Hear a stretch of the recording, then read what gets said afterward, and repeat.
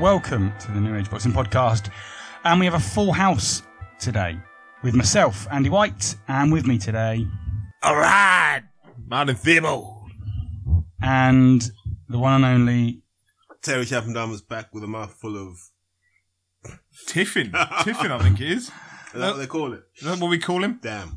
My sister made some chocolate tiffin, and Terry and Martin have gone balmy for it. So yeah, they can't even refrain from eating it, even when we start the podcast. Well, that's professionalism right there, folks. Well, Terry, you going to take another mouthful? This is the Tiffin Review Podcast. Let's not. Okay, all right, let's move on. He's still chewing. Melt in your mouth. Okay. Clearly.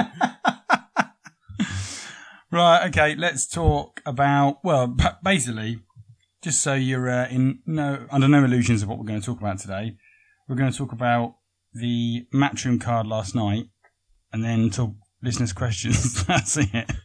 So we're not going to deepest, darkest Mongolia for any boxing news there, or America. We're just literally dealing with, the top massive events from last night. We're keeping on these shores. Like Conor Ben's fight. That, one of the big ones. We'll start with one of the big ones. One of the big ones. Do you know, I didn't even watch it. I saw the knockout on a fucking Vine or whatever it was.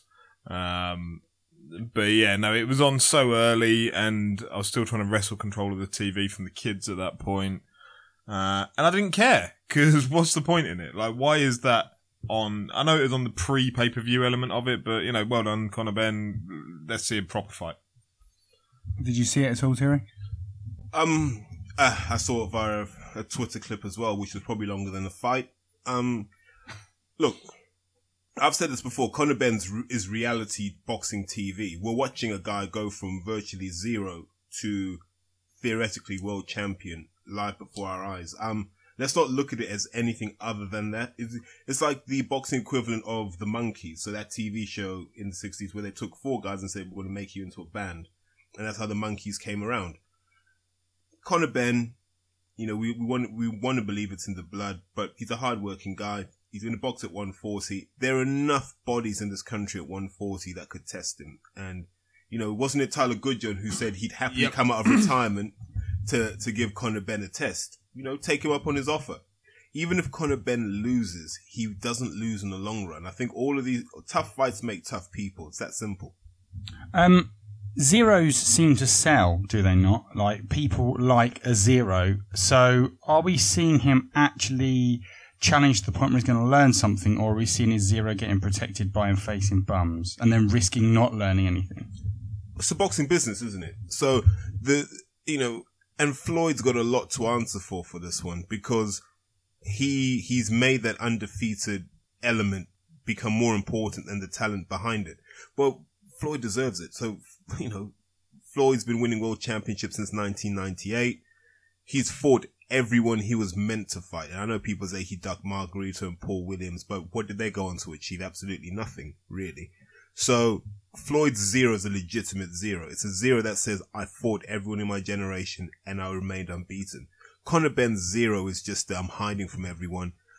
Anyone else with a zero, Golovkin's zero, I'm hiding from people. Everyone else is ducking, except for the only legitimate O's in boxing over the last few years are Andre Ward at zero and Floyd Mayweather at zero. So, into the future, is he going to have that zero protected, or is he actually going to get given some challenging fights? We saw with Jake Paul, and we've seen, just the general, the words that have come out of the Ball camp. We needed that. It's reminded us that there's still more hard work to do. This will only make us tougher, and that's absolutely right. These sorts of things, it's better to do it now than when you get 15 or 20 fights in. Then you're almost too scared to risk that zero. Martin, you were particularly impressed with just how poor Callum Smith's opponent was. It's a hard one, really. Luke Blackledge was mandated by the board to fight for the British super middleweight title. So what can you do about it? I mean, Callum Smith, they keep talking about him being world level. He's finally got round to defending that British title that he had, he won, a year ago or so. So what do? You fight Luke Blackledge, you defend it. But I don't see the point in why he's defending it, unless he's going to go on and defend it 3 times, which he's clearly not going to do, because they're trying to line him up for the DeGale Jack winner. So I don't see what the point in that fight was. That doesn't provide him the stepping stone to get into that next level. It doesn't get him. That's before. I think Arthur Abraham would have been the ideal opponent for Callum Smith as he prepares to go in at world level. Instead, he's taken apart Luke Blackledge in a fight that went on too long, a fight that was dangerous for Luke Blackledge by the end. And a fight that we could have predicted that as a case beforehand. It's a typical Joe Gallagher camp fighter in that he's just taking these non-world level opponents, British at best, and then they're going to step him up to the winner of DeGale Jack. It's madness. Like, I don't get it at all. And yeah, Callum Smith, well done. You're better than Luke Blackledge, but we knew that beforehand. Terry?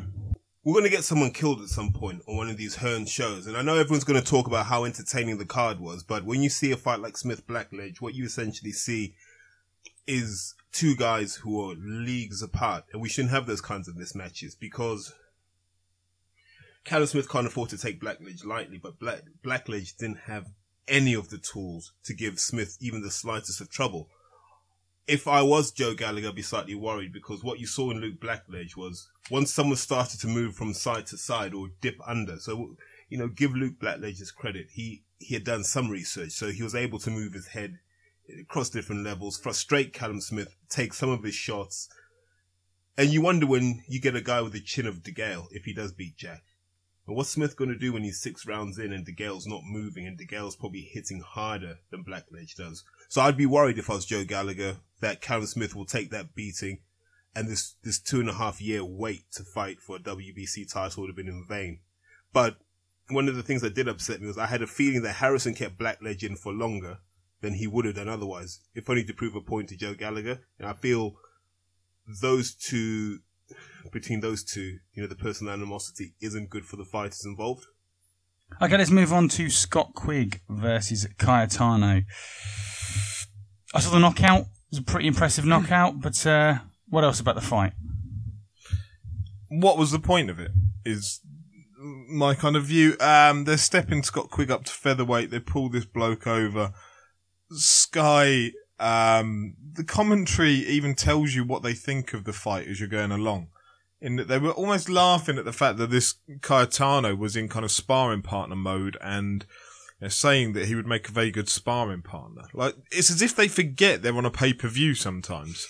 It's as if there's kind of somebody must tell them, like, shut the fuck up every now and then, and actually people are paying additional money to watch this, so don't tell them that this bloke looks like a sparring partner.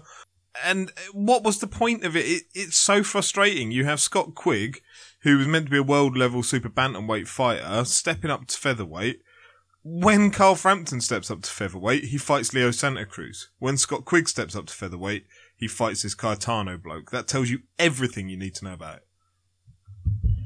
Question. Can you make the argument that this is what a majority of boxing fans, sort of like the more casual side of the fan base and those hardcore fans combined, these sort of fights what they want to see? That's why they keep getting bought?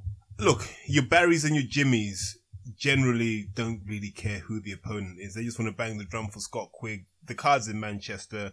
You get Quigg even though Quigg doesn't sell tickets. And let's be clear about this. He does not sell tickets. Without Eddie Hearn mouthing off for him, the guy would probably be boxing someone at Dennis Hobson's show.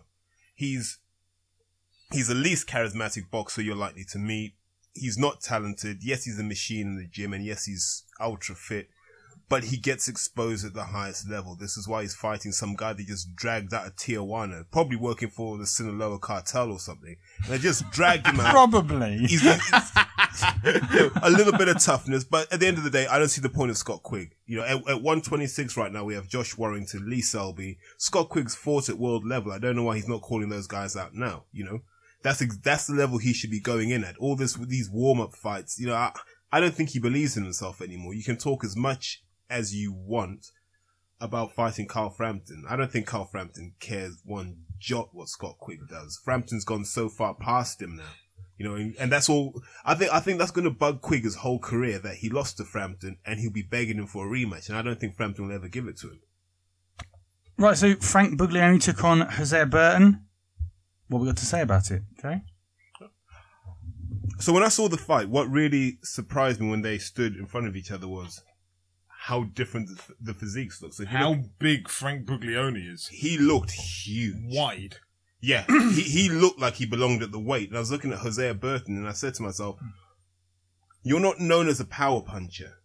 So you're really relying on getting ridiculous amounts of leverage in your punches, you know, a la Tommy Hearns, because you're quite tall at the weight. And once he couldn't do that in the fight, I worried for him, because I always thought Frank had a chance to at least rock him, because, you know, if you look at Burton, he doesn't look solid at the weight. He looks like he should be a cruiserweight, in my opinion. And you watched it, you kind of felt Frank was putting the pressure on in the beginning. And it's what I say with all Gallagher fighters. You've heard me say this on the podcast before. The first thing you do with them is you just empty their tank. Just empty it. First 5 rounds, force the pace so they have to use more energy than Joe Gallagher would like them to, which means they can't do that second half charge, which they normally like to do to get the decision. So Frank was smart. He made him work hard for the first 5 rounds, probably lost the next 3 rounds, in my opinion. And then they would just nip and tuck for the rest of the fight. And it was a great stoppage. It was desire over technique. I'm happy for Frank because it's been a long journey. I don't know how much higher up he can go, but he's a British champion for now. And there are meaningful fights on the way. You know, we discuss this every week. You've got the guys like Jake Paul. You've got the guys like Anthony Yard. And now this is the first time we're legitimately saying, now these guys have a target they can look at and go, he's not invincible. And because he's not a matchroom fighter, he is available for those types of fights. How many defeats does Buglioni have on his record? What's he got? Lee Markham. He drew with Lee Markham, didn't he? Fedor Chudinov. I'm sure there's another one at Super Middle, wasn't there? It was one of the Warren shows. I can't remember who it was. Was it an Irish guy? I can't remember. Top of my head. There was another one. He drew with Lee Markham, lost to Fedor Chudinov, and it was after the Chudinov fight he went up to light heavyweight again. But yeah, no, I'm delighted for Frank Buglioni. Like, genuinely one of the nicest people in boxing. Genuinely a very intelligent bloke, a very articulate and well thought out bloke. I'm delighted for Steve Goodwin because it's their first British champion in that stable. Steve manages Frank.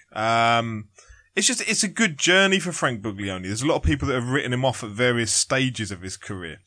And it's nice to have that, you know, for some people winning the British Championship is winning a world championship. And for Frank, it kind of feels a little bit like that.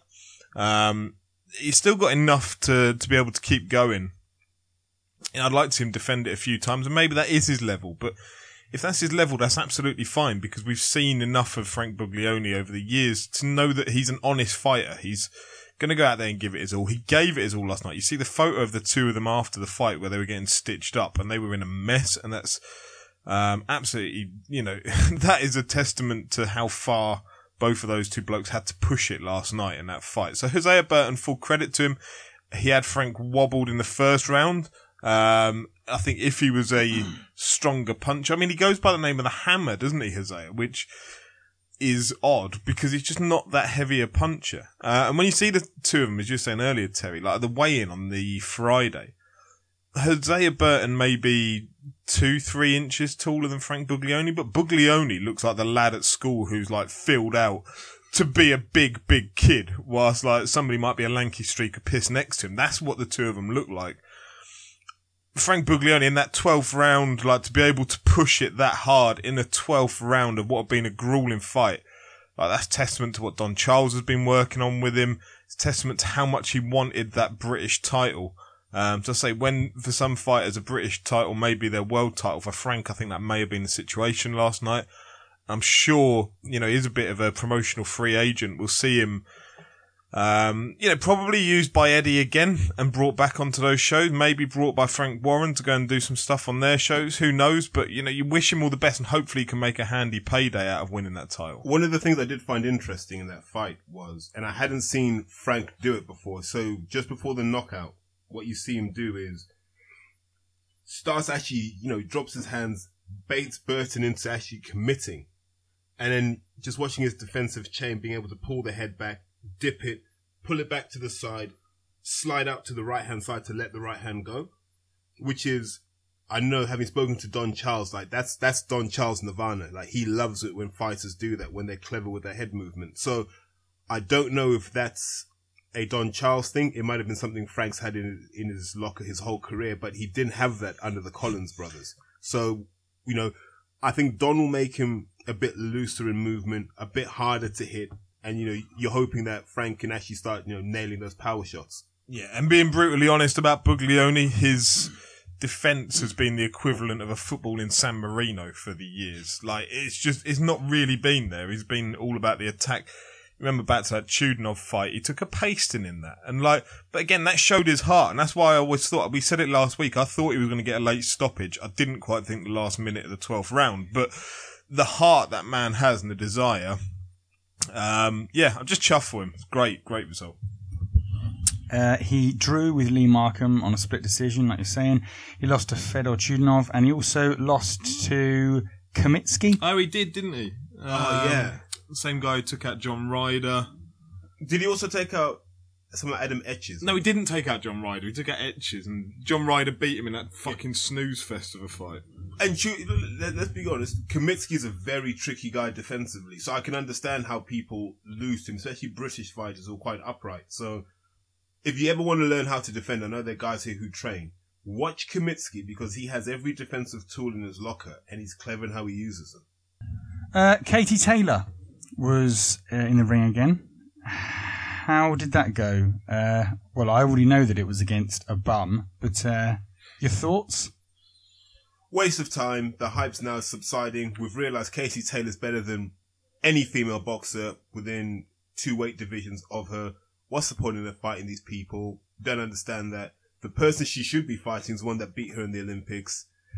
I'm not sold on this. I'm 110% behind female boxing, and you'll hear me bang the drum for Clarissa Shields, because I think Clarissa Shields is legitimately dominant, and she will beat anyone. And there are a few low-level men I think she'd give a hard time to over 4 rounds. So Clarissa Shields should be the flag bearer of women's boxing. What Eddie's doing with Katie Taylor, he's taking the fans for mugs. Yeah, Katie Taylor is the best European lightweight, full effing stop. Now, what do you do with her? You tell the public it's hard to match her. She's better than everyone. Then let her fight the Belgian girl. Forget what her name is. Is it Sophie Pedersen? Don't quote me on that. But let her fight the Belgian lady who's got all the belts at lightweight. Let's just get that out the way and then go, right, what's next? Because I'm not watching her fight another lady they've just pulled out of Fitness First somewhere in Paris and said, do you fancy a fight? Because we're not stupid as fans. We can Google who the hell you're picking, Eddie. Clarissa Shields fought someone she had fought in the amateurs. So, Frontier Cruz is a damn good boxer. At the amateur level, a damn good boxer with a bit more fitness. That would have been a hell of a fight. Katie Taylor's fighting I don't care anymore. Do you know what? Katie Taylor will be the Eddie Hearn dream, right? Because none of us, and I'm going to include you in this, Terry, to an extent, know enough about women's boxing. So, evidenced by, you're saying about the Belgian lady that holds all the titles. If that was a male equivalent, you'd know who it was, right? I'm not being disparaging to women's boxing. It's just that it hasn't had enough light shone upon it for us to be educated in it yet. And that's fine. Hearn will abuse that. Hearn will absolutely take the piss out of that.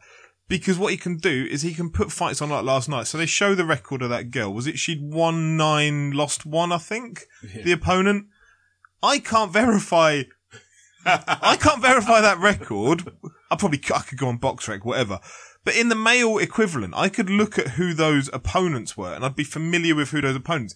Because we've got that history of knowing who the opponents are, we have that history in male boxing you can read a name and you can, if you don't know them immediately, you can look at who their opponents are to get a gauge of vaguely where that person is in their standing in world boxing. So I'm going to ask you a question. Do you think most of these are made up? Because I do. I think most of these records are made up. When I see a female boxer with 40 odd fights and she's 26, I'm saying to myself, there can't be that many women you could have fought. I think a lot of it's smoke and mirrors, in my opinion. Look, there's a lady up in Leeds called Sam Smith. Yep. She's the only lightweight I can look at and go, do you know what? There's a lightweight boxer in this country I know. And Sam Smith is a boxing coach, 110% Doesn't she box on the NBC Maltese boxing license stuff? Yeah, so it's all the stuff that they do up in Leeds. I think it's Mark Bateson and all that.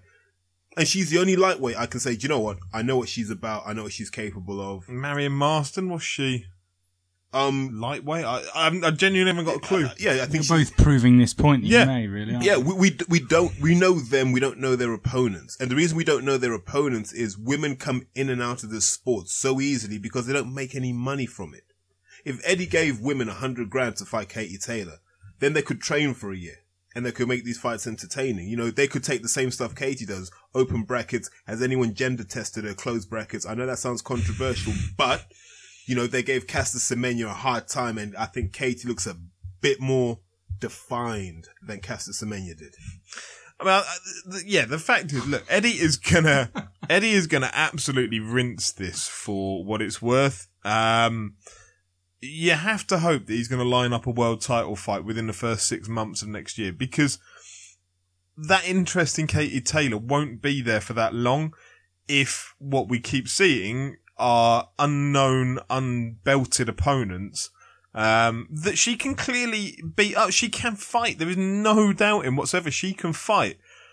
But we need to see it against legitimate opponents. I mean, it's the absolute Matchroom model is what we're going to see if Eddie gets his way with this, and it's going to be painful. The Gallagher model. It will be the Gallagher model. She's going to beat up every Venezuelan available. But having said that, listen, for women's boxing to take off, I've said the young boxers like Hannah Robinson, Hannah Get Well Soon, are the ones who will take this over the line. And I keep saying it, and people will say, oh, you're sexist for saying it. You need someone who can box and who looks the part. I was watching Ronda Rousey and Conan O'Brien. And if someone said to you, you know, Ronda Rousey works in your local fitness first, you'd go down there just to see her. You would. I don't care what anyone says. You know, she doesn't look out of place on Sports Illustrated. You can't stick Katie Taylor on Sports Illustrated. And I don't think you could stick her on Men's Health, to be honest with you. So, you know what I mean? We need those young ladies like Hannah Robinson to come over the top. You know, the Sam Smiths, you know. Chantel Cameron, get her over. All those, they will cross the line. I don't think we have that at the moment. And that's the problem. Because if nothing else, don't you get bored? Don't you get fucking bored of Katie Taylor being interviewed? There's nothing to listen to. You know, whereas, you know what I mean? I'll follow Clarissa Shields on Twitter or Instagram, and I'm like, here's someone who looks like they're having fun in the sport. Katie Taylor, well, no, you know, I don't, you know. Yeah, and can I point out as well, they've now got KT on her vest. Oh, for Did anyone notice it? So, similar to Anthony Joshua has AJ synonymous with his name, you've now got KT on her vest. So KT is so much more pretentious than AJ, though. Yeah. So I think we're probably going to be seeing that as a branding model coming out soon, I would suspect. I certainly think that before I'd give anyone a gender test, I might give them a drug test first. Because it's probably more likely she's taking, like, some sort of steroid in order to enhance her figure than she's secretly a man. I'm not saying she's secretly a man, but with Semenya, they weren't. What they were saying was the testosterone levels are seemingly higher than anyone had seen before. Well, higher than they officially recognised was okay to be in a woman, basically. And you know, I always go back to that point. You're in an elite training environment throughout your amateur career, so we get to see what you look like. We know what you look like, and all of a sudden, I'm seeing the jaw slightly bigger, the shoulders look slightly more defined. That could be growth hormone, though, couldn't it? Well, you can't take that either. No, well, I'm not saying you can, but yeah. So it's not drug test while you're at it. Yeah. Well, and we're going to come to this later on, okay? We are definitely going to come to this later on. I imagine we will, yeah. I find it interesting that you can be in an amateur setup and you can have the same coach in the pros that you had in the amateurs, and I can watch you box and go, the way you're boxing now, you would have won the Olympics without a shadow of a doubt. And then I go back and I go, but why didn't they let you do this before? Why didn't they let you get this big before? And then it dawns on me, I go, because the Olympics don't mess around when it comes to drug testing. They don't leak it out. They don't phone. Your mate can't tell you when those tests are going to happen. So you have to be clean. I don't know who we're on about. I mean, this is... Theoretical. 110% theoretical. Yeah. Hypothetical situation, of course. One thing that always confused me with the Caster Semenya thing was the fact that they were arguing that it wasn't fair that, because she was biologically a woman, but she had these androgenic like properties in her body that was making her produce more testosterone, blah, blah, blah, blah, blah. Now, you get all those, like, when it comes to the drug taking in sport, when you get like Justin Gatlin coming back into sport and then people getting their high, Steve Backley, it's like, oh, it's a scourge of our sport, the drug takers, blah, blah, blah. Says 20 stone Steve Backley. What used to frustrate me was Steve Backley at that point is arguing that there's no place for drugs in this sport. Yet, as soon as somebody has a natural advantage, which is completely, in my eyes, legit, then it's like, oh, but it's okay to give her drugs so that she can be lowered to everyone else's standards. Like, where does the line come between natural... Like Anthony Joshua has clearly got some natural, like regardless of any conspiracy theories, he's got some natural genetic predominance to having that those physical attributes. So do you then step in and say, right, by the law of boxing, you have to eat 5 Big Mac meals a week in order to bring you down to, Dillian White's level? So here's the problem.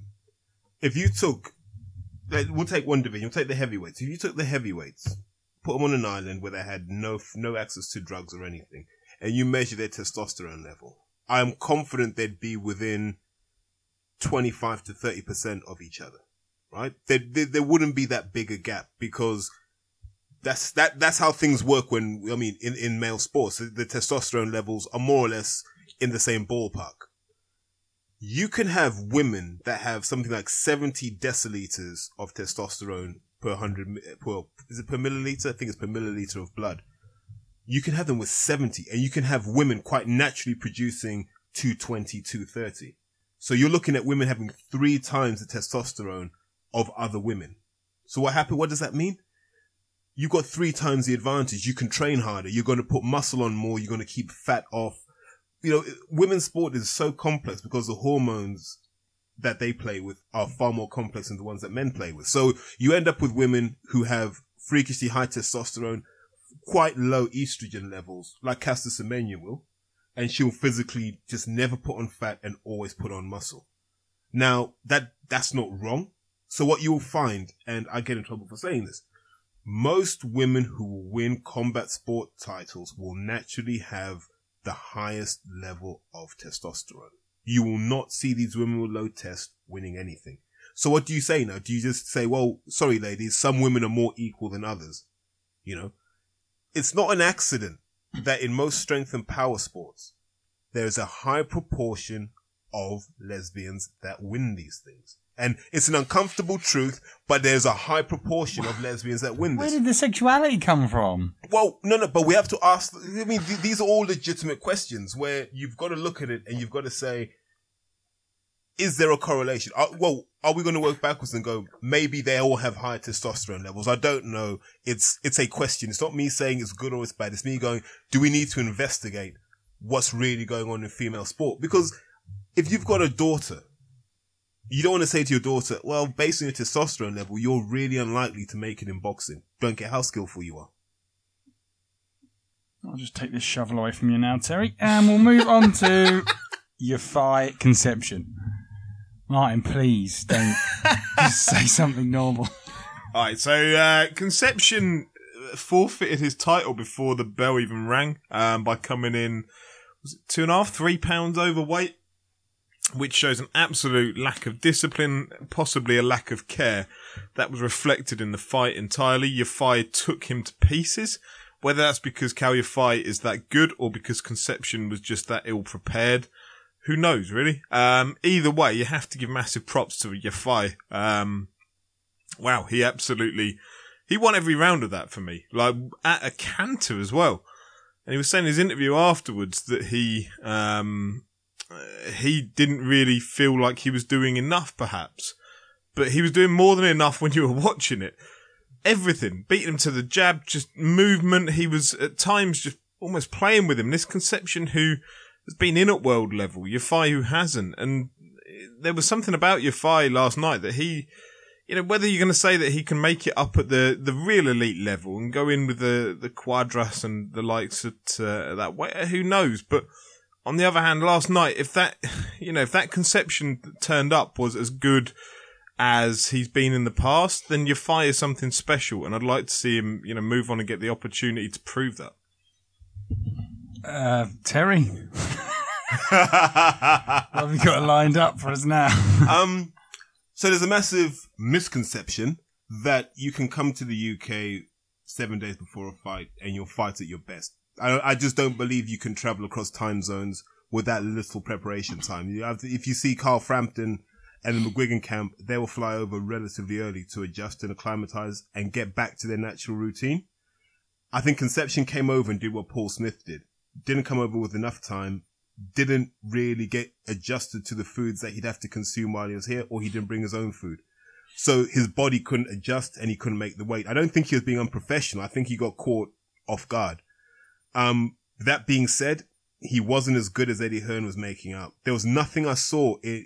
Sometimes you can watch a boxer and their head knows what to do and their body just doesn't want to. Like I always call it the Sugar Ray principle because it was like watching Sugar Ray versus Terry Norris in 1991, where you knew Sugar Ray Leonard knew exactly what to do to avoid getting hit, but just his body couldn't respond. And it looked like that with Conception. I don't think he was that good. I think Yafai is a lot better than we've given him credit for, which I blame Eddie Hearn for entirely, because you're supposed to have been testing this guy. He's been a pro for 4 years. You could have tested Yafai at a higher level by now.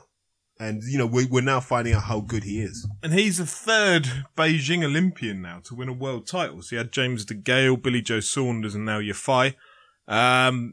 The problem you're going to have is that Hearn has criticised Birmingham fans before for not coming out and supporting their fighters, not buying tickets. Yafai is a Birmingham fighter. What are they going to do with him? Because there isn't that marketplace for him in Birmingham. Unless they can get him there and put the rematch of Gavin versus Eggington on the undercard for his first defence. Why?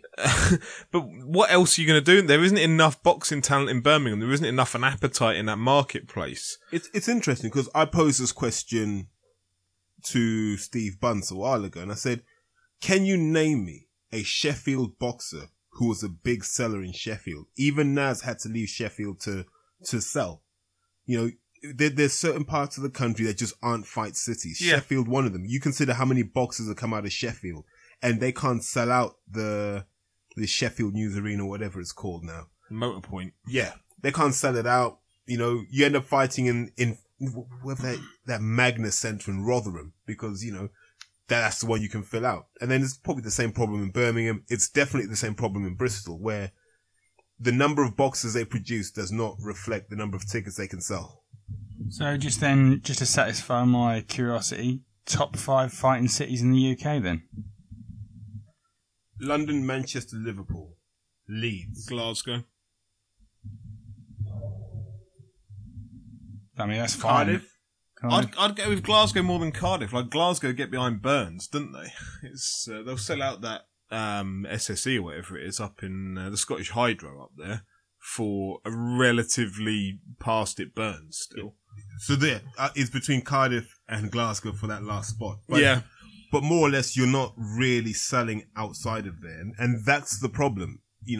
I think Eddie did try to create local stars in local areas, but he realized actually there's just certain places where tickets will be bought and there are places where tickets won't be bought. Okay, so it's come to that time where we have covered all of the other fights, and now we've got to move on. We'll move on to friend of the podcast, David Allen versus Ortiz. How did he get on?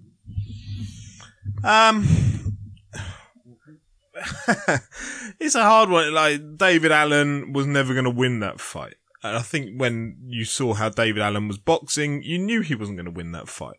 But what he did was showed that Ortiz isn't as good as people say he is. He showed that if you nurtured David Allen correctly and had him at area level, which is where he should be now, then he would be doing perfectly fine. And you just, to me, I felt sorry for him by the end of it. That you just felt like somebody get an arm round him, get him out of that ring. Like, yeah, he got stopped in the 7th round. Get him out of that ring, go and take him to a gym, settle him down with a trainer, get him the right promoter, and build him from the bottom to the top. He can skip the first 7-8 fights that a career would have, but start him again, essentially, and build him at that area level. Ortiz couldn't lay a glove properly on him for the first few rounds. So Ortiz probably, to be fair to him, wasn't in, 6th gear for this fight. He was probably taking it a little bit easy. He was, this is meant to be, probably one of the top 2 or 3 heavyweights on the planet. And he was fighting on the free part of the pay-per-view, for fuck's sake. Like, what are they doing with him at Matchroom? So they brought him over from fighting Bryant Jennings in America to fighting Malik Scott and now fighting a man from Doncaster on the free element of a pay-per-view. Like, if I'm Luis Ortiz, I'm querying what the hell that bit of paperwork is that I've signed with Eddie Hearn. But Ortiz, look, he can clearly hit hard. If you see the photos of David Allen's tongue where it's split, I think that was in the 3rd round. It was pretty vicious, but Allen, it was the right thing to stop that fight, no doubt about it whatsoever. But Allen could have seen that fight out, I believe, until the end of the 8th round, from a less compassionate referee. But don't get me wrong, I'm not saying they should have let it go on. I'm just saying he could have seen that fight out.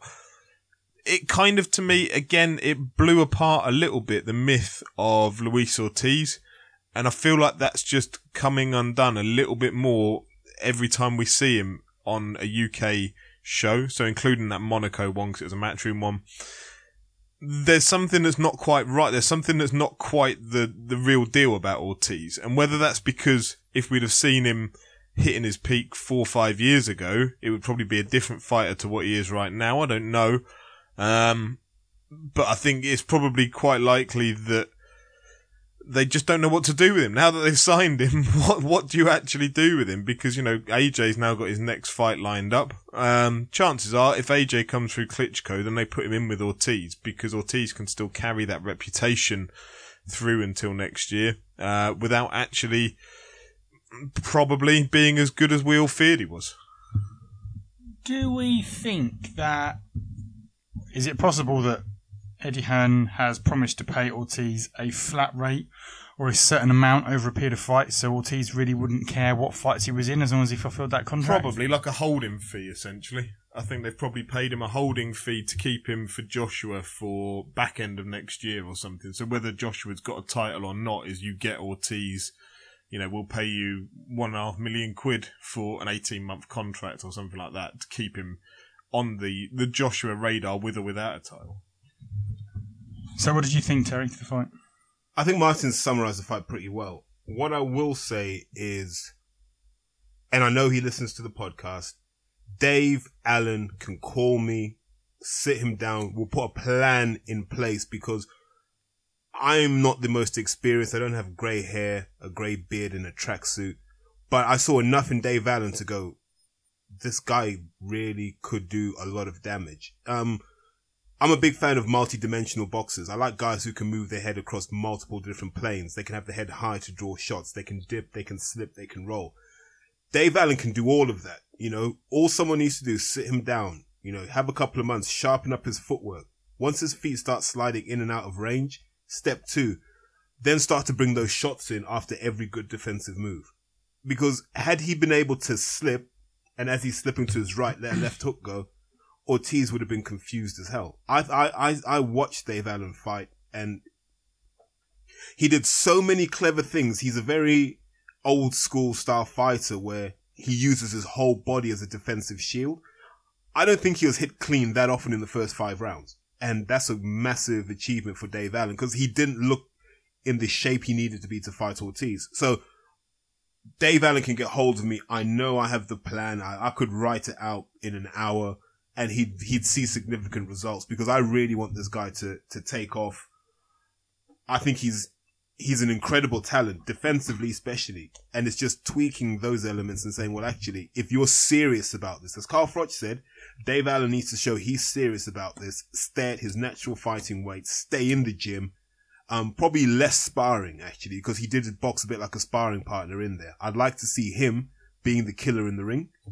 It'll be interesting. Like him sparring someone like a David Haye would be really, really good for him, because I think that would bring him on leaps and bounds. But yeah, really impressed with him. Luis Ortiz. Let's break Ortiz down as a boxer. He has the slowest feet I've seen on a supposed Cuban boxer. But he has incredibly fast hands. So this is a very strange thing about Ortiz. So Ortiz will move into range really slowly. But when he lets his hands go, they're lightning fast. And I think that's the legacy of, he's a man who's boxed up the weights. Let's go back to a few podcasts ago. We talked about the 2005 World Cup for amateur boxing. And Ortiz was in the same team as Yuriorkis Gamboa. And he boxed as a 91 kilo fighter. And he looked fleshy then. You imagine he was somewhere between 81 and 91. So he's not naturally a big man. And you can see that in the ring. He's not naturally big. His arms are quite skinny and his midsection is quite fleshy. So he's got that middle-aged look about him already. And what that means is he's playing in a weight division that might not necessarily suit him. And if we threw him in with a David Price, I'd like to see him take a David Price right hand flush on the face, and then we'd see how tough he was. But I've always thought, I think you've heard me say this before, I've always thought Luis Ortiz is overrated. Yeah, I thought the win against Jennings, Jennings isn't really a barometer because Jennings isn't a natural boxer. Tony Thompson was grossly overweight. He came into that fight at about 271 pounds, which is well over the weight he was for David Price, for example. So let's really look. Ortiz is a hype job until he beats someone seriously. I'd sooner they'd given the opportunity to Shannon Briggs, to be honest with you. Yeah, it'd be nice to see Alan, given his courage and clear ambition with the last couple of fights that he's taken. I would really love to see him step back, improve, and come back with a renewed sense of vigour, and maybe improve to a point where he is a genuine threat in that division. I'll make the fight. The fight he wants is Dom Akinladi. The fight Dom wants is Dave Allen. You know what I mean? Tommy Dove, make the fight happen. That fight will be one for the purist in terms of you've got two guys who are very old school. It will be like watching a heavyweight fight from 1963, and it will be highly entertaining. Two tough men, two guys, who just want to advance in the sport. You could stick him in with him. You could stick him in with Nathan Gorman, Con Shin. All of these guys, I think, should be fighting each other in the heavyweight division because they're all trying to run around, scramble around for titles. Just look, let them fight each other, make a good living, because they'll all be entertaining fights. Okay, let's move on to what was effectively probably the fight of the night. I don't think there's any probably about it. Chisora White. What would you call it? One for the purists, one for the slogfest fans, one for everyone. That fight is what a pay-per-view headlining fight should be. That is exactly what you want. If someone had said, here, you got to pay £16 for a pay-per-view and the fight will feel a bit like this one, you'd pay 16 quid. Why? Because you had two guys and one's on the way down, one is definitely on the way up. But they met at that right point in their careers where they were competitive enough for each other. Eddie could learn this when matching guys like AJ and Callum Smith. You need those type of fights. And what happened was, you can ignore all the nonsense that came beforehand. I'm sure that's been discussed to death. But what happened in that ring, you saw a guy in Chisora at 32 years old trying to box like he was 27 and realizing he didn't have it in the tank anymore. He went to the well once too often. And you had a guy in Dillian White who showed, because we're a year on from Joshua White now, and he's shown that he's found a new level. Thoroughly enjoyed the fight. I like what Chisora did, where he wanted to empty out the Dillian White tank in the first half of the fight and then see what he had in the second half. In boxing they call it old manning your opponent. So Chisora played the wily old veteran, particularly towards the end of the fight where he just sit against the ropes, cover up, get a quick breather, and then try and impress the judges towards the end, knowing that the judges more or less score around on what happened in the last minute, not the first. But I was impressed with what Dillian White brought to the table. he's got a defense that's pieces of different elements of his career. So he's got a lot of the Dom Akinladi slipping with your hands, that sort of multi-layered defense. He's got the same, what he picked up from Ian Lewison, the ability to slip while being stood upright. But he's also got that Mark Tibbsness, that gritty East End defensive style as well. What he hasn't been able to do is knit those all into one consistent defensive pattern. So hopefully he'll figure that out. But, I look at Dillian Whyte and I say, you could have a year where he just fights all those American hype jobs over there and takes them all out and then calls out Deontay Wilder. And I think Dillian beats all of them and gives Wilder all kinds of trouble because it's going to be hard to stop him. So you think Dillian Whyte has seriously improved since he fought Joshua? Yeah. His level of boxing intelligence is a lot higher now. He could have learned a bit from Andy Ruiz, like how Andy Ruiz boxes on the inside as a heavyweight. I think is exemplary. I think when Dillian tightens up that work on the inside, starting to rip uppercuts through to the chin, straight into a left hook, back into an uppercut, he'll start starching people and he'll start starching really good people. And I am excited because, look at him now. He's up in Loughborough. He's at Loughborough University. That's where he does his training camps now, which shows that he's investing in his future. He's got the, best sports facilities outside of Team GB. He has no excuse for not reaching world level now. So do you think in a year's time, given the improvements he's made in the last year, he can be a genuine threat to the division? So let's talk about ranked fighters. I think he beats Shannon Briggs. We, as a regular sort of fan, you're sort of like wondering if he's ever going to be up there challenging. I don't know how long Klitschko's going to go on, but Klitschko, Wilder, AJ, with him going into those fights and you thinking, it's a 50-50 kind of thing, So Wilder's had 30 odd fights. Dillian hasn't. AJ's been in an elite environment since 2010. Dillian hasn't. David Hayes been boxing since he was 11. Dillian hasn't. We need to place him. I'd like to see him fight Brazil. Let him deal with all of these guys like Brazil, Jarrell Miller, Gerald Washington Jr., Otto Wallin, even Pulev. Let him clean up that second tier. By then he would have had 25, 26 fights. Then step him up. There's no point in rushing Dillian before he's ready because he's still working on things and you can see that in the fight. He still needs that experience, that seasoning to know how to manage a 12-round fight, which Chisora nearly did perfectly. He knew if I don't have 12 rounds in me, let me at least take all the energy out of Dillian Whyte as well. And then it just became the last 3 rounds were just who wants it more. What does Derek Chisora do now? You'd hope maybe we'll see a rematch of that fight. But we're not going to see it for a long time. Those two went to a dark place in that fight. That was, incredible. Like, those two have taken some serious punishment, both of them out of that. And, hopefully there's a respect that possibly wasn't there beforehand. Where does Derek go to it after that? As I say, who wouldn't want to see a rematch of that? Now, they'll be stuck in a very difficult position to make that rematch because the most logical place would be on the undercard of Hey Bellew or on the undercard of Joshua Klitschko. But it's going to cost a lot of money to make that rematch and there probably isn't going to be the budget to do so. And you can't make a pay-per-view out of those two fighting alone because they're not at that level. So it's probably too much money for Saturday fight night now. It probably wasn't before Saturday night.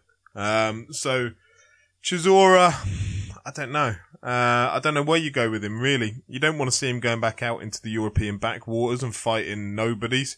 He's still obviously got something to offer the sport. Now, I'll take that fight from a slightly different perspective than Terry. So disagree with me at any point on this one, Terry, and I'd be more than happy go through it. But to me, to me, it maybe showed that Dillian Whyte isn't everything that we hope he is. On the basis that, look, that is a Chisora very much in decline. We know he's on decline. He's been in decline for about 3 years. He still managed to, as much as he may be in decline, he pulled it back up a bit on Saturday night, but that's still not a peak Derek Chisora by any means. But look at what David Haye did to a peak Derek Chisora. And he, yes, he got hurt by him, but he also smashed him. Look at what Klitschko at his peak did to Derek Chisora. He beat him. Chisora caused him issues throughout that fight, and it wasn't a one-way bit of traffic. But Dillian Whyte went tooth and nail with Derek Chisora, a Derek Chisora who is now 3-4 years past his best. To me, it actually says the opposite about Dillian Whyte, that perhaps, I'm not saying he couldn't go over to America and take apart those, the likes of Breazeale, Charles Martin, Baby Miller, whoever else, because as we've seen when they've come over here, they don't stand up to their reputation. So let's see Whyte go and do that. But I say, to me, it actually possibly raises more question marks about how good Dillian Whyte is, based on the fact that we know what level Derek Chisora is, and they fought to within 1 point across 3 cards. So it may be a contentious view on it, but what do you reckon? So what? Derek came in at 17 stone 12. I was okay with that. I'd like him to have come in at 17.5, 17.6, and he would have been far more mobile and energetic. But look, this is the guy who's walked into fights at 19 stone something. So we knew he was taking it seriously. I knew having brief Facebook chats with Don Charles, Derek was focused and motivated for this one. This might have been Derek, and you heard me say earlier, he just went to that well. I think everyone has that fight in him. Ali had it with Frazier in Manila in 1975, where it's your all or nothing moment. You know you're going to put everything into this, and you're not going to give up in this fight. And a last hurrah. Yeah, and I think that's what Chisora did. He knew this was his last show on the big stage, deep down. Definitely on a UK card, and he gave it everything. And that's a better Chisora than the one that fought Pulev. That, in terms of boxing intelligence and where he was putting his punches, that was probably at that level or slightly below where he was when he fought David Haye, just not as mobile. I think that was a big mistake. There wasn't the mobility, and I think that's what drained his tank. But it comes to this point. Why can't these guys get in shape? I don't understand it. You're a professional I was about to ask you, athlete. actually, do you think that was an intentional decision to be slightly heavier? Look, Dillian Whyte should be coming in about 16.12 to about 17.1. Derek should be coming in about 16.10. There's no excuse for it. You're carrying all this extra timber for no reason, just because you don't have to make weight. All of those guys, if you offer them £10 million to box a cruiserweight, they'd all make cruiserweight. Okay, well, it seems like the most logical place to move on from here is AJ versus Molina. Well, I guess it is kind of AJ versus Molina, but it's subsequently going to turn into the Klitschko AJ announcement. But let's start with the fight first. How did you see it? So we're starting with AJ Molina. So, I really enjoyed it. I thought Joseph Parker boxed quite well. Andy Ruiz is well out of shape. He should have been in better shape than that. But Joseph Parker boxed well off the back foot. Andy Ruiz just doesn't throw enough punches when he gets into the space. And, there you go. There's your world champion, Joseph Parker, WBO. Fuck the AJ fight. It's a waste of time. Next. What did you think about it, Terry? So I found the fight quite interesting. So we go back to a year ago. We had almost AJ version 1. And McCracken unleashed AJ version 2 in this fight. Now, to many, the difference isn't that pronounced. But there were some small things I noticed. So if you go back to a year ago, AJ was just bludgeoning you with 1-2s. You get the occasional hook, but it wasn't of any standard or any quality. It was just bang, bang, bang, bang until you gave up. And what it meant was he took a lot more shots coming in than he did in this fight. Now, Molina was tailor-made for it, because what Molina's thing is, bell goes, I'm going to get you on the ropes, cover up, tuck up, fine. Dip a little bit, counter. That's what I'm going to do. I'm going to keep countering you, and I'm going to catch you eventually. And when I wobble you, then I'll take you out. But the problem with that style is it relies on you having pretty good footwork. And I invite anyone to go back and watch that fight. Just watch the legs. Don't watch the upper bodies. AJ's legs are always engaged. And what I mean by that is there's always tension in one or other of his legs, which means he can always move. Now, Molina was walking with relatively stiff legs. His knees looked locked most of the time, which means when AJ starts shooting forward, you have to loosen up and then start moving. And by then it's too late. So over those 3 rounds, what you saw was a standard AJ performance. Get him onto the ropes and then batter him. You know, what was the first punch AJ threw in anger? It was a right hook to the body, which is something Foreman used to do. And the reason most boxers, if you back your power, you'd throw that punch because number one, it almost always lands. And secondly, no matter where it hits, whether it hits your arm or your ribs, the other person then goes, shit, that's a pretty hard punch. And it's a form of intimidation. And I think once Molina felt that, he was intimidated. And then you had just rounds of Molina saying, I refuse to engage, even though AJ gave him the space to engage. And we're going to get onto this in the Klitschko discussion.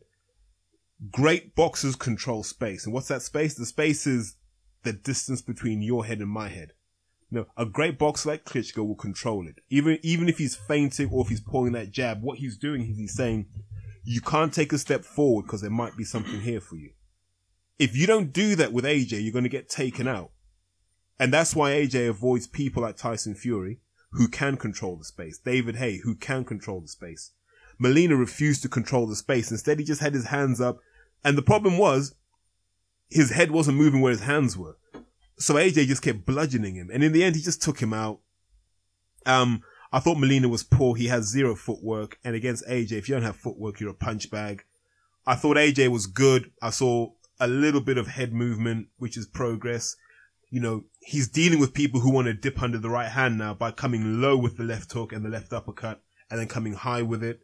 You know, all of these small details that are slowly coming together. And one of the things I did like about AJ was when he missed the punch, instead of just retreating, he was using his arm to then pin his opponent. So anytime Molina dropped his head, AJ just put his forearm over his neck.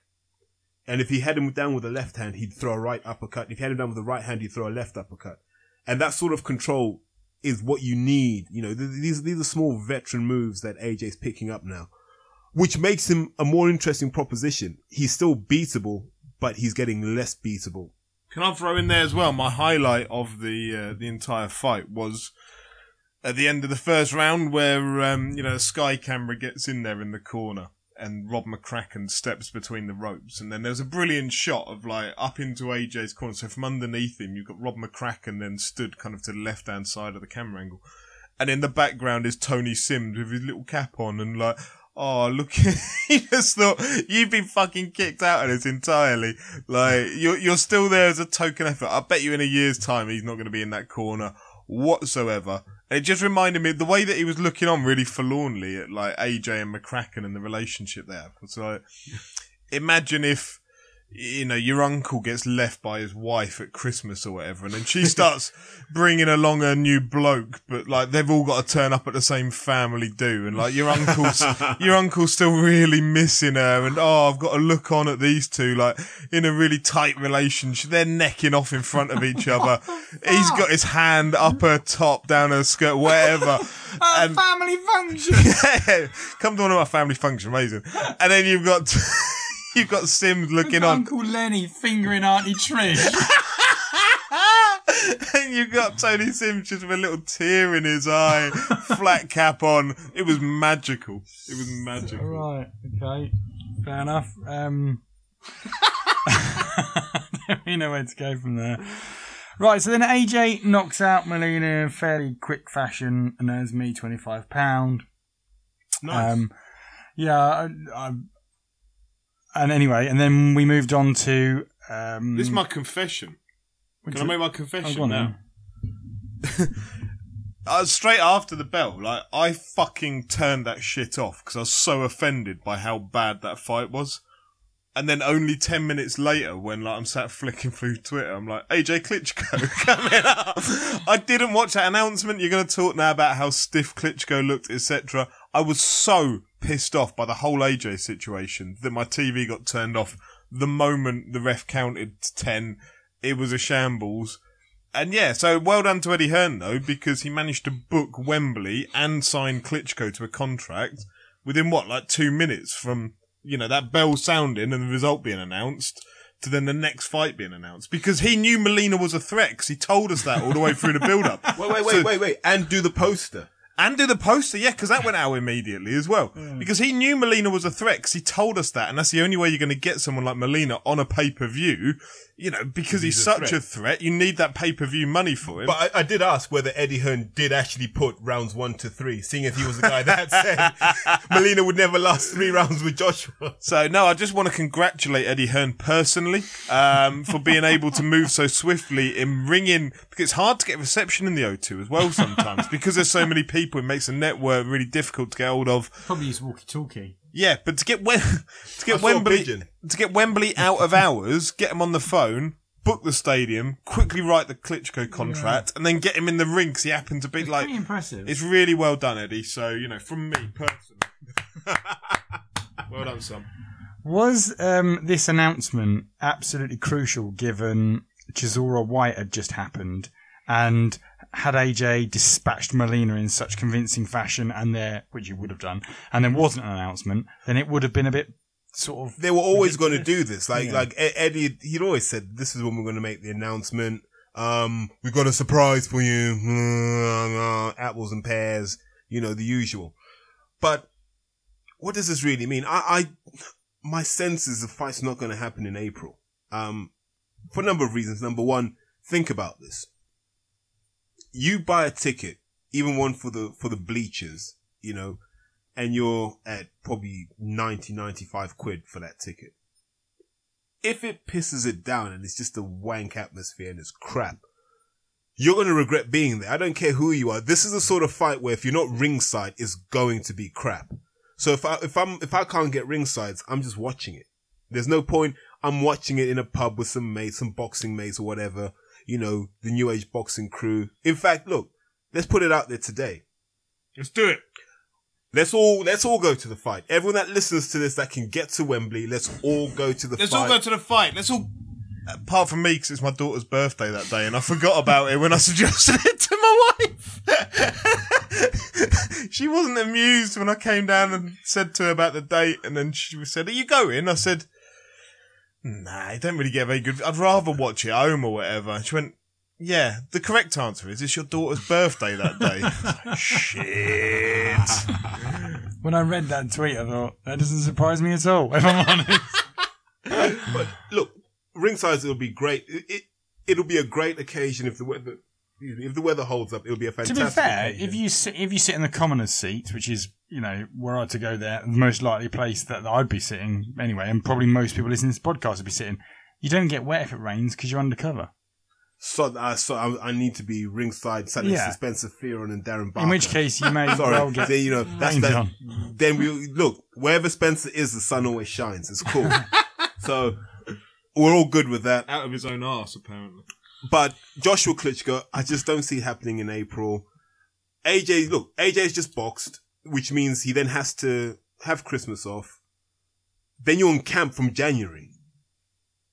Okay, fine. You're in camp from January. You're going to box in April. You got to box in the summer because that's prime matchroom time, right? So he's got to box again in the summer. Yeah, but he's humble enough to do that. But there's only so much you can put your body through. Hungry. There's only so much you can put your body through. And if he does beat Klitschko, the expectation would be he has to fight someone of a Ortiz or Hay caliber. So you're back in camp almost immediately.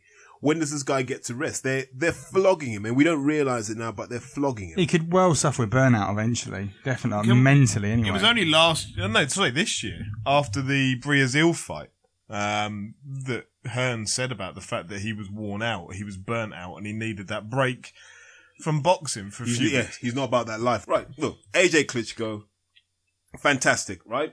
It's an event. Isn't much of a fight. It's much like White Chisora, where you're hoping Klitschko on the way down, Joshua on the way up, meet in that sweet spot, which will give us a back and forth fight over a number of rounds. And then what we'll say is Joshua's a legitimate champion, yada, yada, yada, yada, yada. But I'll be glad because then people have to say, you got to fight someone now, right?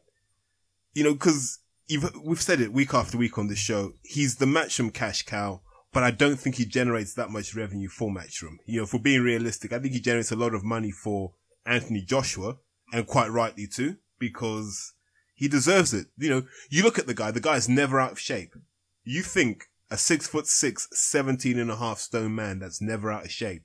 And we can allude to all kinds of, negative practices that have been alleged, but you still have to control that diet. You still have to eat the right things, do the right things. True, yeah. And he's putting himself on the line for this. I just think he risks suffering mental burnout, just getting to a point where he just can't motivate himself anymore. That's definitely, I agree. A realistic possibility. I think he'll have a Scott Quigg moment. If he loses, he'll have a Scott Quigg moment where it all just collapses around. Can I just, like you said about Ortiz, Hay, well, realistically, could he not line up Joseph Parker were he to beat Klitschko? Would that not be an easier fight than Hay? There's a queue. So Parker's won. He has 120 days to negotiate with, I think it's Hughie Fury. So he has 120 days to negotiate with Hughie Fury to then defend that title. So unless you pay Hughie Fury a few million in step-aside money, you have no chance of getting Parker. So Hughie Fury is the mandatory? It would appear so. I thought it was David Hay, but it appears that it's Hughie Fury. And then if Hughie Fury wins, then he'll fight David Hay. So David's in the mix for the WBO and he's in the mix for the WBA at the moment. It'd be nice if David Hay actually at some point comes relevant in 2017, because at the moment he seems to be sort of... His commentary was relevant last night. John, I know you're listening. His commentary was more than relevant last night. He just kept saying Bellend. Which is what was needed. Didn't you say Tony Bellend was trending on Twitter at one point? Yeah. But yeah, it seems like he's taken the Bellew fight just to sort of mark time, make some money out of it. But I'd like to see him become relevant in the heavyweight division. He might be a threat, but no one seems to want to fight him of any repute. Well, let's think about why. It can't be down to money. David Hay generates revenue. Any fight he's in is revenue. Yeah, so it's the threat, isn't it? It's fear. You know what happens when he hits you. People fall over. Doesn't matter how big you are, you fall over. So why would people take that risk when you could fight a Shannon Briggs, for example, for more or less the same money? When does he become mandatory in these like soon? Like only the WBO that he's close to being mandatory. IBF, he's just behind Pulev in the queue. Right, so 2017 should at least see him towards the end of that, either looking at a world title shot or... If Pulev were to pull a hamstring now and keep him out for 6 months or so, Hay would then become the mandatory for Anthony Joshua. Oh, it should be interesting. An interesting 2017 coming up. Can I just throw out two things about this Klitschko fight with AJ? The first is, I know that we often get accused, or I personally, by quite a lot of people, get accused of being very negative.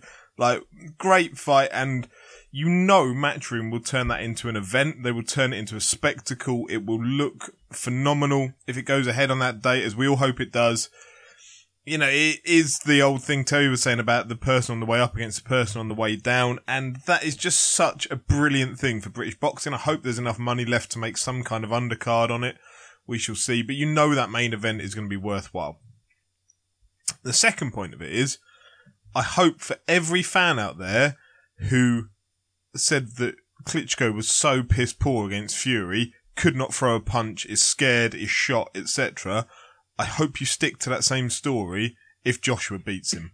Because I'm sure there will be a number of 180s out there that if Joshua does go out and takes Klitschko apart, those people will be making Klitschko into the monster of the heavyweight division, forgetting about the grief that they gave him when Fury picked him apart. What I would say is, based on Klitschko's ring announcement skills last night, he is literally made of wood now. He can't... You obviously wouldn't have seen this because you turned off through sheer disgust. Do you know what I was hoping during that announcement? I was hoping Shannon Briggs was going to storm the ring and go, I ain't forgotten. Well, that would have been at least something. It was like, do you guys want to see a good fight? And then everyone was like, yeah. And he was like, I can't hear you. And in a face, like, it was supposed to be a smile, but it almost looked like he was having a stroke or something. And then there was this really awkward sort of silence in the crowd. There was like one or two people going, yeah. It's because half of them are probably left by this point. Yeah. It's like 1 a.m. I can't hear you. Tell me again. It was the highlight of that was, it was Shannon Briggs trying to grab David Hayes' hair. So Briggs is in the audience. This is hilarious. Briggs is in the audience and Hayes walking down with the security. And all you see is you see the red cap just shooting towards the security, trying to grab David Hayes' hair. On that note, can we also give a criticism to Tony Bellend about when he was mouthing off at Hay whilst Luke Blackledge was getting stretchered out of the ring or getting the paramedics looking after him? Classy. Yeah, and then you've got Bellew stood like mouthing off at Hay down at ringside because they're both working for, I think, 5 Live and Sky, respectively. I just thought, what an absolute prick. Anyway, there you go. Yeah, so then what I've also found a bit odd and frustrating was then AJ and Klitschko then proceeded to walk around the ring, sort of like revving up the crowd, like, yeah, we're going to have a fight. They may as well have been hand in hand skipping around the ring. It was just painful. And it was, I put it on Twitter, didn't I? Something, and you came back, Terry, and said business partners. And I thought, oh, this frustrates me so much. Yeah, but look, this fight's been mooted for so long that AJ's like, how can I hate the man who's about to give me 10 million quid? And Klitschko's like, how can I hate the man who's about to give me 15 million quid? Because obviously the guy passing the torch gets the most money.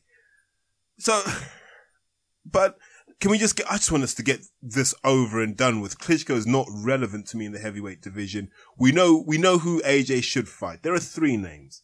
Wilder, Vitaly Fury, Klitschko. Hay. That's it. You know, but the problem you have is he could do all those fights in a year and a half and then that's it. It's over. The AJ gravy train is over. So they'll milk this for as long as they can, and they're praying that Fury takes his time coming back.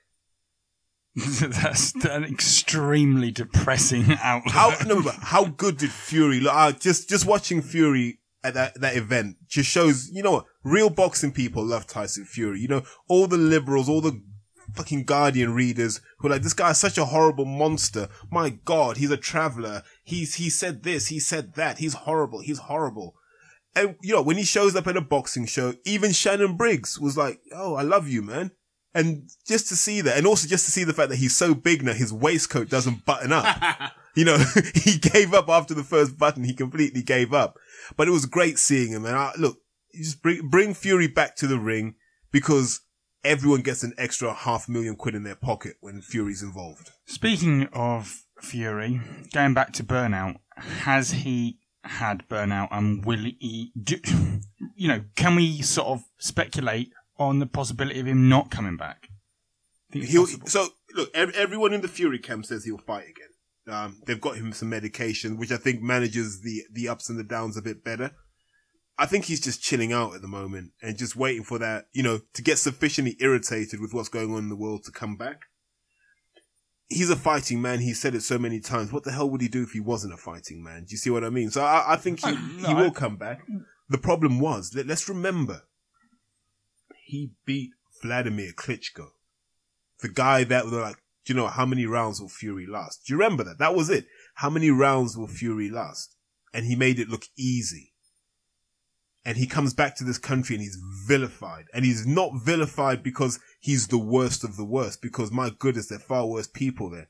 He's vilified because he refuses to toe the line. He wants to be himself. He does say inflammatory things though, doesn't he? But who doesn't? Look, Joe, we complain, right? We complain that AJ is just a walking cardboard cutout because, you know, he knows what marks to hit in every interview, in every occasion. He conducts himself in that way where like it's too good to be true. And then we have the guy that we say we wish AJ was, and then we vilify him as well. I think there's definitely a space to be occupied in between them. You've got AJ who's just like, I'm so humble that I have given new meaning to the word humble, and it gets a bit tiresome and boring. Whereas you get Fury who says things and you just go, oh, really? I mean, like talking about his political views on homosexuality and stuff like that. You just don't even need to say that. Why? You know, like, there's a space to be occupied in the middle. He doesn't have someone advising him. Like, how many people advise AJ? You can't do an interview with AJ unless it's approved by 3 different people. Fury doesn't have that. Fury says, listen, you want an interview? I'll walk in and let's have a conversation. Let's have a chat. Right, so he probably should have some sort of filter. But let's flip this round onto guys like Kugan Cassius. It's Kugan's responsibility to say, listen, Tyson, the thing you've said about homosexuals, you know that's going to go off. Yeah, you know. And if Tyson then says, I don't care, fair enough. But Kugan doesn't care about things like this. And then this is the issue I have, that someone has to protect the fighters. Like, is Kugan in this for the sport or is he in this for himself? Because he did it with Prince Patel as well, and Prince Patel's never recovered from that. and which was grossly unfair. Personally, I'm all like the reason I'm saying it, but I couldn't care less what he says. I mean, like it offends people, but they're perfectly entitled to tune out and not watch him or whatever. What frustrates me is when he comes out of these things and then he gets affected by the backlash. No, my question is, why are people getting offended? Well, that's what people do. And this is social media for you. It gives you this synthetic right to be annoyed. So look, Tyson Fury, from what I've heard, not a racist, not a homophobe. He's a guy that if you go up to Team Fury to spend time with, you're like, actually, these are really good people. Dillian said it. Everyone that's been up there to train has said it. So judge a man by what he does. We all say stupid shit. Like, this podcast, I said most female champions in strength sports are lesbians. Does that mean that I'm homophobic? God, no. I stand firmly behind everyone. But I'm just saying, look, this is something I have seen. It doesn't define me. Jesus. He does. I just think that if the backlash of these things is going to affect him, then he should stop. Like, personally, I'd be much more comfortable if he said these things and then just was bulletproof. But for him to say them and then for him to suffer from the vilification from the backlash. No, wait. They stripped his titles. They were like, listen, give us that IBF belt back. Then they were like, well, you're not going to be sports personality of the year. Then it was just like, listen, why are we allowing this guy to make money from the sport that he loves? It wasn't like people saying Tyson's a dick. He could have lived with that. But you started to attack this guy's livelihood. And then it was like, he's just a traveler anyway. Like, the shit he took was beyond the pale. But then some people would say what he said was beyond the pale. But wait. It was just dumb shit that he said. If he had come out and said, listen, let's kill all homosexuals, I'll lead the charge, then I'd be wholly against him. I'm not lying to you. I'd be wholly against him. He just said that stuff that people say when they come out of jail. They've read a book or they've watched Zeitgeist and they go, the Illuminati are everywhere. They operate as homosexuals or reptiles and they're here to take over the world. And the reason that you're okay with homosexuality is because you're a slave to the serpent race. These people that come out of jail and talk, that's all bullshit. Ding, ding, ding, ding, ding. Right, end of that. Yeah. Still here, by the way. Yeah. All right. So what we garnered from that is that Klitschko is definitely a lizard alien. That's why he can't control a ring. Illuminati. Yeah. He's got right. an eye and everything. We've gone an hour and 18 minutes. We haven't even tackled the questions. Well, get on with it. We're quick firing. Listeners' questions. Right, let's talk about listeners' questions. Seems like a quick one to go into. Rank them. Shaz Chowdhury. Rank the heavyweights from 1 to 11. Fury, Klitschko, AJ, Hay, Briggs, Bellew, White, Ortiz, Allen, Chisora, Oquendo. Right. Do you want to quickly fire through them as best you can? All right, for me, right, let's read through these again. So Fury's always going to be number 1 for me. Right now, probably got to put AJ number 2, Hay number 3, Klitschko number 4. No, Klitschko above Hay, sorry, switch those around. Ortiz under there, and then White, Chisora, and then Oquendo, Bellew, Briggs. Yeah, that'll do. Well, Bellew's not even a heavyweight. I'm not having that. And Oquendo I don't care for. Yeah, so do you want to go, Jeremy? Let's see if we can do this off the top. Well, there's only the names we've got here. Like, there's no Parker in there or Wilder. Isn't there? That's part 2, isn't it? So, Hay 1.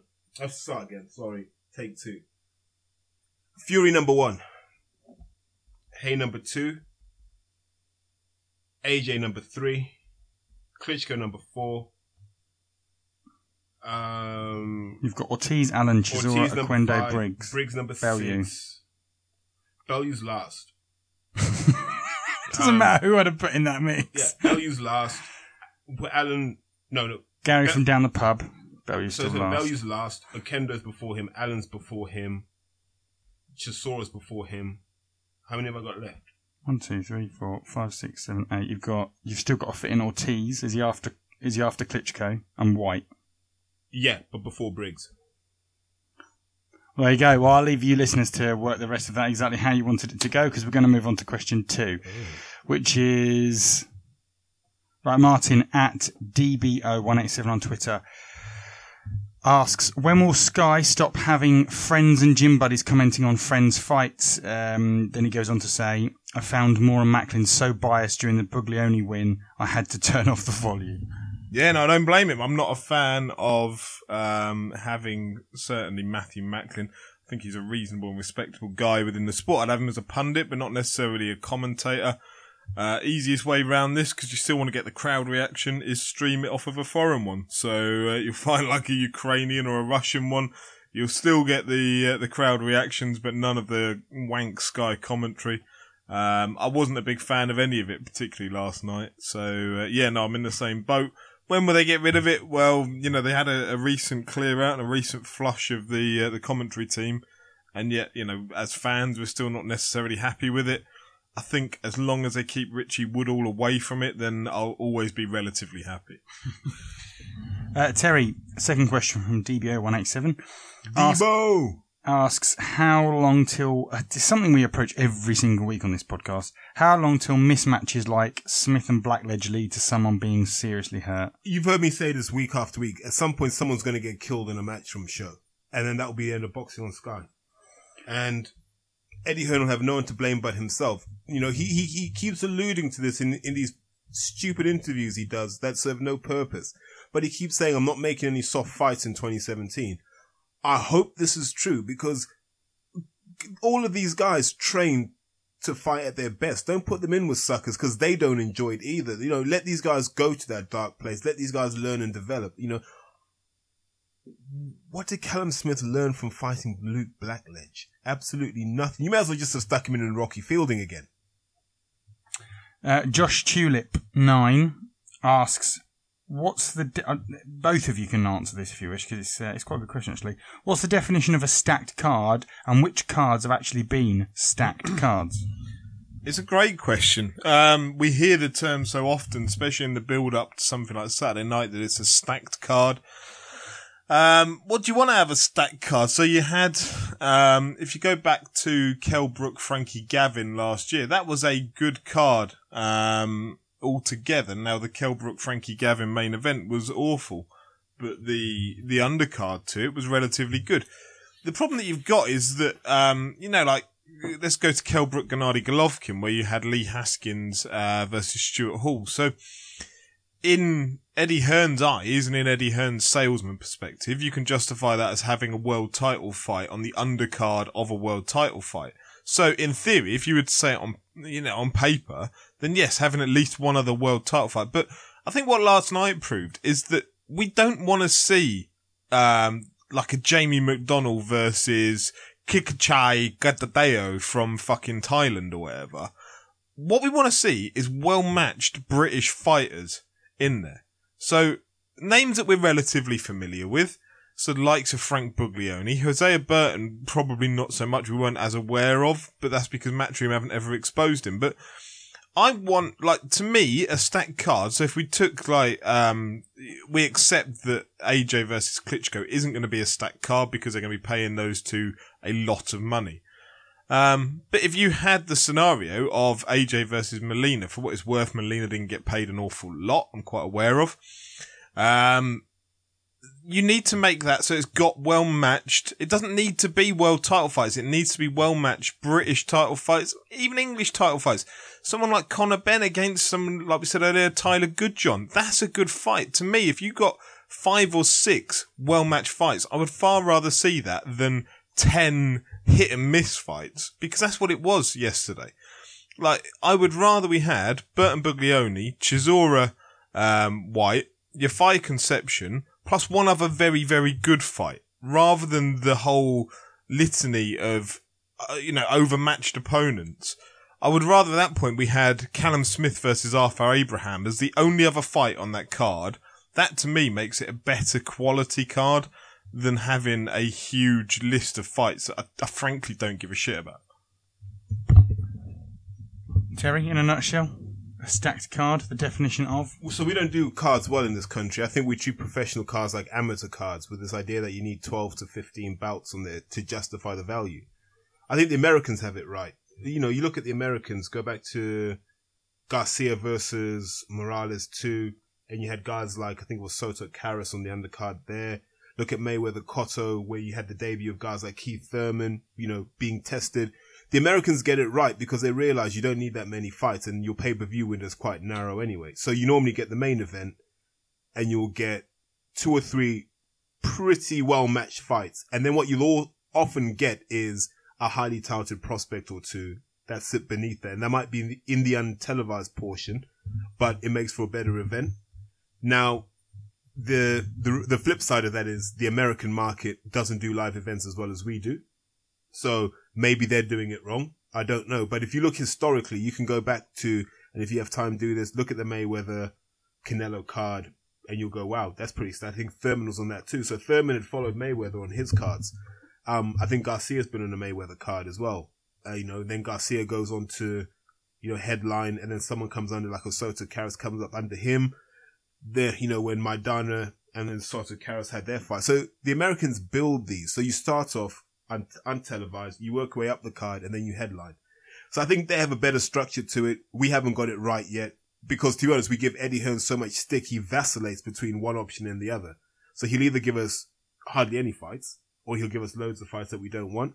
But I don't know how we always know a card is any good after the event. Before, we'll criticize it. Afterwards, like, actually, that was an incredible card. It's normally down to the boxers, you know, just bring your best in and see what happens.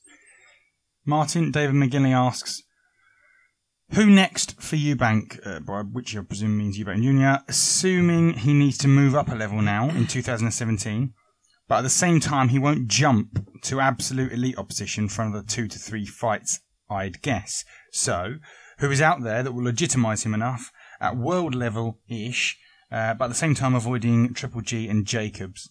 Okay, some interesting rumours going around about Eubank. Look them up. What it tells you is that who's next for Eubank isn't going to be anyone at world level. Look up the rumours. I would suspect there's an element of truth to some of it. I'm not going to go into it now, but tweet me or whatever, find out. But yeah, there's some strong stories going around that Eubank will not be fighting somebody at world level, and it will surprise a lot of people what it is. Okay, well, it seems a good place to move on from there. Given last night's performance against Chisora, could White at 100% shoulder take on AJ, Terry? This is from Sam Khan, isn't it? It is. The answer is absolutely not. Sorry, Sam. The problem. Look, when you match those guys, like, the problem with AJ is he controls the middle. Like, of the heavyweights right now, you know, aged under 30, no one controls the middle better than Anthony Joshua. What I mean by that is his jab and his backhand will dominate that space. And most heavyweights, because they're so used to being the dominant man in the ring, haven't got the lateral movement to cope with that. Dillian White hasn't got the footwork to cope with that yet, but that could easily come along. So to beat AJ, you need lateral movement and you need to be able to move your head across 2 or 3 different dimensions. For me, the skill level is, if you go back to last night and watch Jamal Charlo versus Julian J-Rock Williams. What a knockout. There's a defensive sequence there where Charlo basically pulls back from a jab, rolls his left shoulder inwards to not only avoid the right hand, but to deflect it. So he uses his upper arm and his elbow to then deflect, you know, the right hand of J-Rock. And the immediate shot that comes back is an uppercut from hell. Now, that's the sort of thing that would mess Joshua up, because he wouldn't, you know, heavyweights don't normally do that. They should. You know, I train a young man, Courtney Bennett, who's more than capable of doing that and has done it against, you know, against professionals in sparring. But very few heavyweights are used to boxing as a smaller man, so they don't do these sorts of things. And that's why AJ has the advantage. You know, Dillian will try and be the big man in there. Instead of going, well, actually, I'm smaller than AJ. Let me emphasize that fact that I'm smaller by being more nimble. So Dillian at 100%, AJ at 100%, it's still a fight that AJ wins. Quick touch on that, by the way. I know we criticised the mismatches and the dangers that British fighters are being put into the ring with at present. There is no way that Julian Williams should have been allowed to carry on after that uppercut knockdown. He was in no state to carry on. Charlo jumped on him, could have done serious damage. The referee was a fucking idiot for letting that happen. Yeah. From the way he fell, man, that's when you stop a fight. Yep. If you fall forward, that's the fight over. Okay, I've got 7 questions from JFB Sports. I'm tossing a coin, and we're gonna do quick fire. I'm gonna ask you a question. Get through them. Heads from Martin. Heads it is. Right, Martin, you can go first. David Allen, what should 2017 hold for the likeable lad? Find a permanent trainer. Find a permanent promoter. Go and fight for an area level title. Failing that, fight someone like Akinlade for the English. Terry, despite a quality duel between White Chisora and Dillian, world level or British level with world title opportunities? Dillian can fight for a world title. I think he'll make it credible and he'll make the build-up more than interesting. So there'll be money involved for whoever wants it. Martin, Callum Smith, despite being mandatory, will he fight the winner of Badu Jack de Gale, or will the purse percentage mean he will seek fights elsewhere? He'll take that fight, I believe. I know what you mean about the purse percentages, meaning that he's guaranteed a minimal amount of the purse. But it's Hearn. Hearn still has some links to de Gale. I'm sure they'll sort out a reasonable split somewhere down the middle. And yeah, he'll take it because Gallagher fighters don't take real fights beforehand. Terry, is Joseph Parker a paper champ or the real deal? Well, you heard after the last fight where I said I thought he was overrated. He looked poor. Andy Ruiz is basically a super middleweight who just doesn't want to cut weight. And he couldn't get him out of there. You know, the guy actually looked like he had just come out. I mean, just come out of Narcos. Like one of the extras on Narcos or something. And, you know, as impressive as Ruiz is with his hand speed, and to be honest, he throws really clever combinations when he can be bothered. Parker should have been far more dominant in that fight. You know, guys like Hughie Fury and David Hay are licking their lips going, that's an easy belt to win. He's impressive for a fat man. Is it going to be another Charles Martin scenario of somebody gets paid to come over and deliver? No, but let's go back. Like, Joseph Parker fought in the Junior Summer Olympics, I think it was, where he lost to Tony Yoka. So, make of that what you will. Like, I think Tony Yoka's barely 24. And I imagine if Yoka turned pro, he wouldn't be afraid to fight Parker anytime soon. So Parker is good for what he is, but ultimately you're a kid from New Zealand. So there's a ceiling, there's a ceiling to how far you're really going to go. And I expect when one of the more serious contenders shows up, he'll just hand the belt over. Martin, what should I pack for my lunch tomorrow? Cheese sandwich and crisps, classic. What flavour crisps? Whatever's in the cupboard. Smoky bacon, ideally. But, yes. Ideally. Standard one. They go well inside the cheese sandwich, do you think? Yeah, you can mop it up with like the remnants of the crisps. You can use the sandwich leftovers to really get into the packet. It makes a good mix. Terry, what's the rest reaction to Derek getting the first judge decision? Did he tip White off that he won anyway? I haven't seen that, so I don't know. But look, matchroom fighters losing at that level in the card be a very hard one because guys want to come back. The thing is, all those guys, because they're all refs, so they love the matchroom jolly. They get the hotel for a couple of nights, maybe a couple of prostitutes, I don't know, and then you get to judge a fight, and if you give Eddie the result he wants, you get to come back again. These guys are middle-aged men. Like, this is the highlight of their year. And Martin, finally, has Gallagher Gym fell on its arse beyond return? No, sadly. We're going to see them back sadly. at that there's always going to be a home from because him and Eddie seem to have some special relationship whereby, they will find soft matches for everyone. Scott Quiggs are going to get a fight for his featherweight title at some point, and it'll be some WBA regular one or some bollocks like that, because they seem to love each other. I don't know what it is, but there's a very special relationship there, and it will keep churning on, sadly. Okay, so we've got all through the questions, and it is now time for Argue the Inarguable. No, we're out of time. Look. There's a red line on the screen. If I was to count, there'd be riots in the streets. We had a long time. Nah, the streets are like, nah, no more arguing the inarguable. If it's Streets inarguable, are just not stop trying. Stop trying. Okay, so Sam Khan has sent in an argue the inarguable, so clearly we have to do it. This is something the fans love, Terry. So, Terry. Quig success redeems Gallagher's training model and methods. 2017 will be a rebirth of Gallagher 2.0.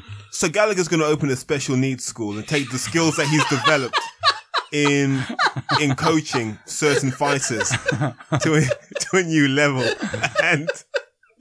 and through that, you can expect 2017 to be an incredible year for the Gallagher gym as they branch over into special needs education. I'm not saying everyone from up north is struggling, but, you know, there's a lot of work in that gym required to get some of those guys up to, you know, level. Like, I'm just happy that Quig's doing interviews now, because there was a time when he was just in the corner rocking his head back and forth. So, I just imagine, you know, when like they show AJ enter in the arena, just his sunshine bus pulls up. It's got Quig licking the window in the back, licking the steam off it, crayon out of his nose. Oh God! The line is back there somewhere. About an hour ago. We told you to stop this. You're causing problems. Martin, I'm so impressed with the Klitschko AJ announcement that I'm definitely going to pay for every pay-per-view fight in 2017 and beyond. Yeah, because ultimately, you need the money to make this happen. So for me, I think, you know, we start the year off with one in March, one in April. So you got Hey Bellew. Bellew needs to eat. Bellew, you know, needs that food to make his way up to heavyweight. So we've got to pay for it at home. Klitschko Joshua I legitimately don't have an issue with. And then hopefully we'll get Scott Quigg versus Kaniel Napa Watawanya, for £18, only £18 in maybe May. And I think we all make this one per year, and then I could buy like a season ticket. If you said it's 160 quid for the year, like, then I don't have to worry about the money per pay-per-view. Yeah, let's, fuck's sake. Wrapping yourself in knots behind the mathematics that you literally won't even pay for anyway. I was amazed, knowing your attention span to these things, that you went on for that long. Yeah. It clicked, didn't it? It fell apart. Much like Joe Gallagher and his gym. His school. Right, this is where we leave you. In a mess. Over 90 minutes there, but there you go. Value. Nothing left to say. Thank you very much for listening. It's a pleasure to have you with us. Get in touch at New Age Boxing UK. Large but shit. At the Seven Wolves and at New Age Podfather. Please get in touch. Argue the Inarguables. Questions. Apparently even lists of questions that we can do quick fire rounds with. It's all good. Get in touch. Thank you very much for listening, and we'll see you next week. Thank you. Cheers, guys. Nice. Spit it up.